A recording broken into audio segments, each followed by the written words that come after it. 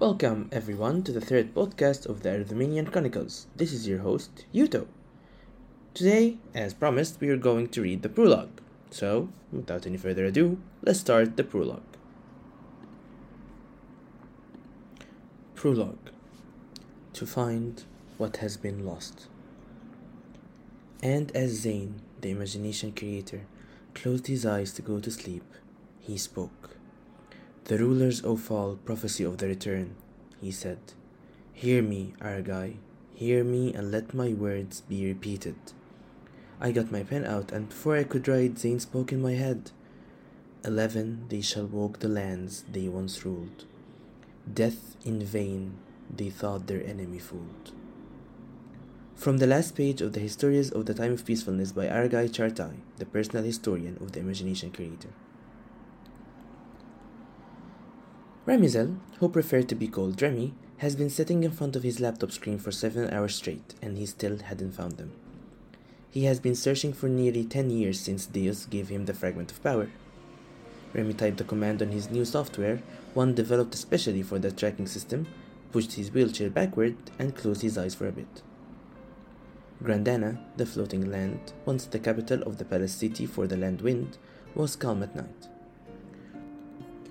Growing up on the outskirts of the floating land, he had read a lot of books describing the parties and revels that used to be held each night in the Queen's honor.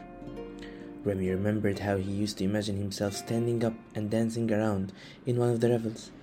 He would imagine himself dancing around a bonfire, chewing on a caramelized honta fruit.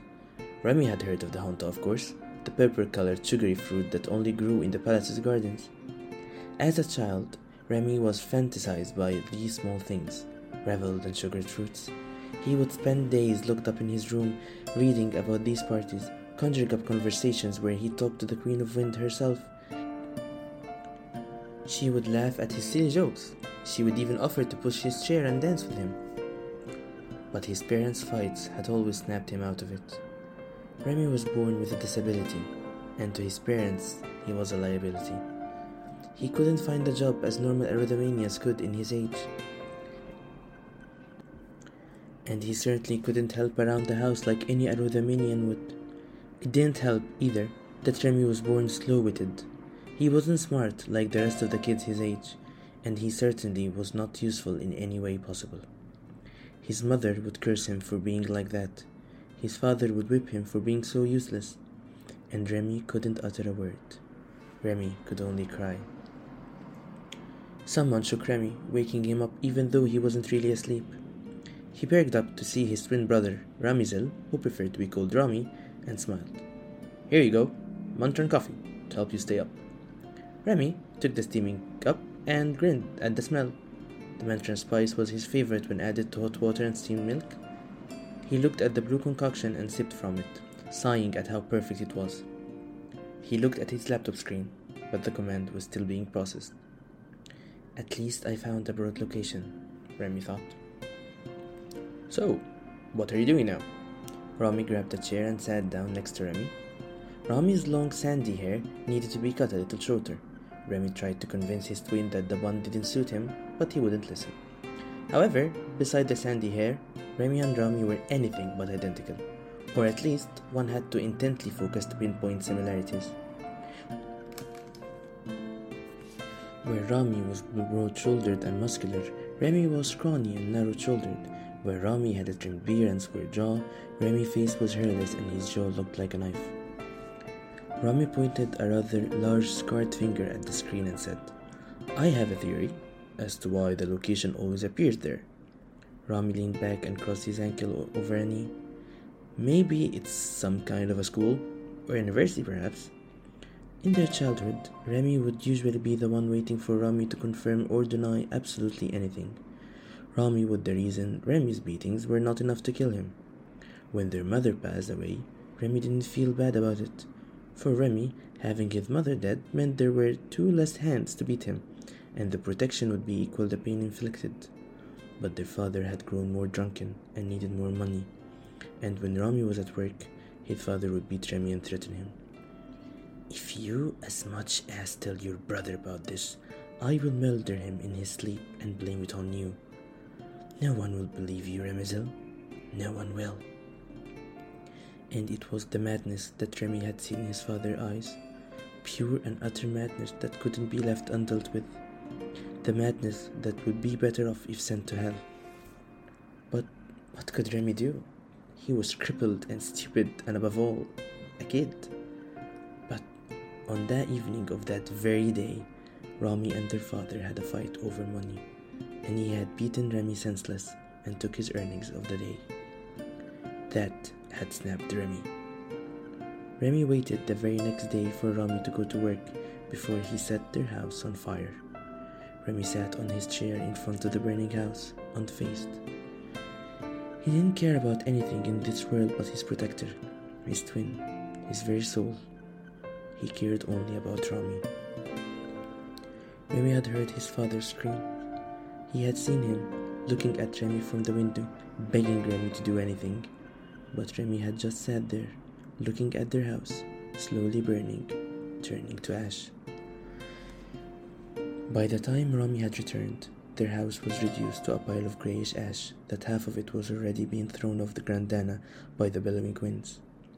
No one had come to check on the house that day, for they knew that this house had a madman living in it, and they wouldn't feel sorry if the world was rid of him. They didn't even know half of it. Remy? Ramy snapped his fingers in front of Remy's face. Dude, are you even awake? Ramy looked at Remy and his usual look of concern, and Remy just waved him off.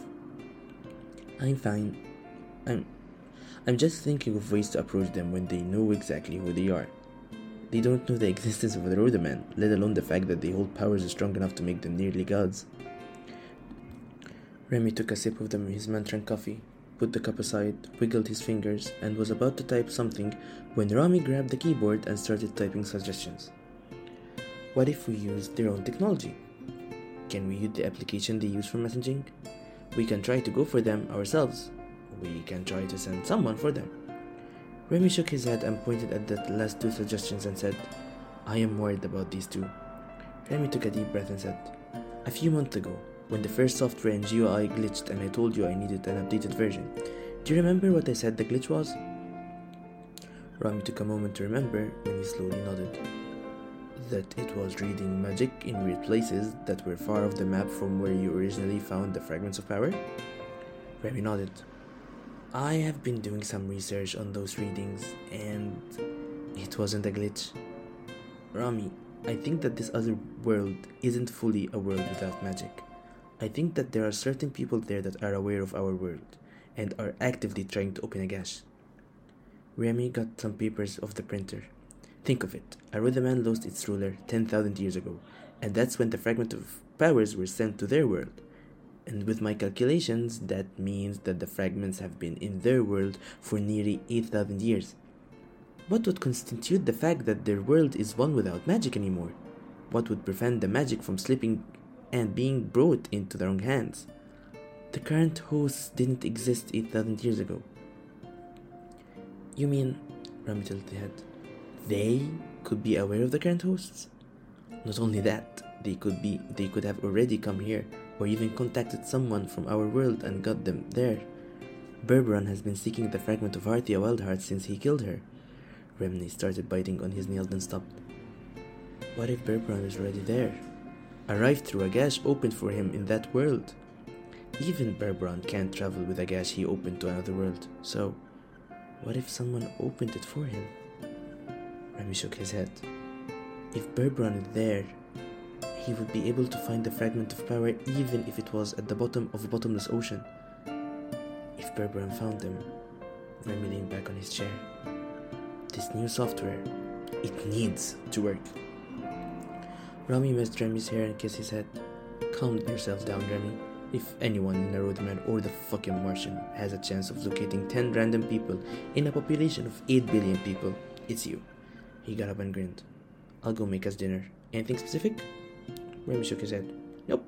That's just the usual. Though I want my eggs running, okay? How do you even eat it, dude? But Ramy had already left the kitchen. And his twin brother, Ramy, was an excellent guardian. When Remy killed their father and burned their house down, the twins had wandered Grandana aimlessly, weaving through the streets and alleyways of the great city with no clue on where to go or what to do. Ramy could occasionally find a work to earn money for the day and then spend a few without none. Months had passed like that, some of which one of them would be sick and in need of medications. If it was Remy, it was easier. He wouldn't have minded if he died, if it meant that his brother would have an easier life. But when it was Ramy couldn't do anything for his brother. His brother would work regardless of anything. Until the day the twins met the cloaked man. A cloak that was so black that it seemed to absorb everything around it. Light would shy away from it. Plants would look the other side when he walked by them. The man took his hood off and Remy was mesmerized by the ethereal beauty. White hair that was neatly combed, white beard that was neatly trimmed, blue eyes and somewhat square face. Remy's eyes gleamed as he looked like one of the princes he read about in the books talking about the balls that were held in the palace so long ago. The man identified himself as Zeus.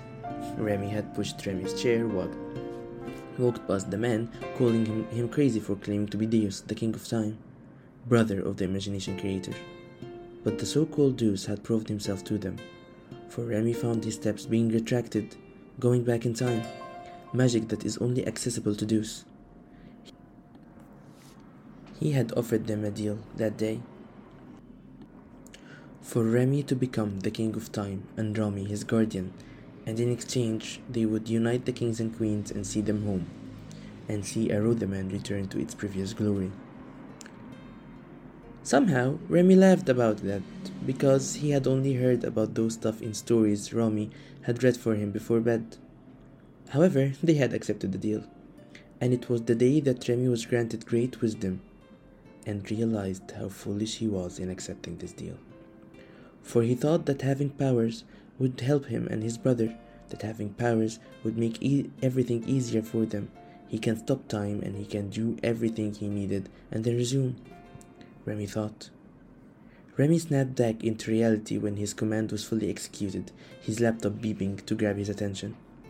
Ramy came running, his apron covered in oil and the smell of half-burned Kapaski bacon. Remy grinned, however, as he said, "We found them, Ramy. They are in a university, as you predicted. It's time for us to go to work."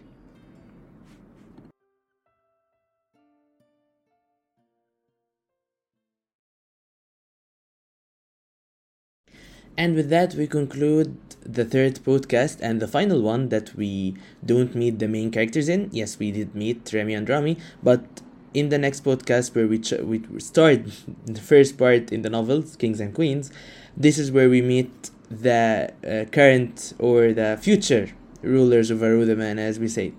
So, see you next week on Friday, and hope you have a nice weekend.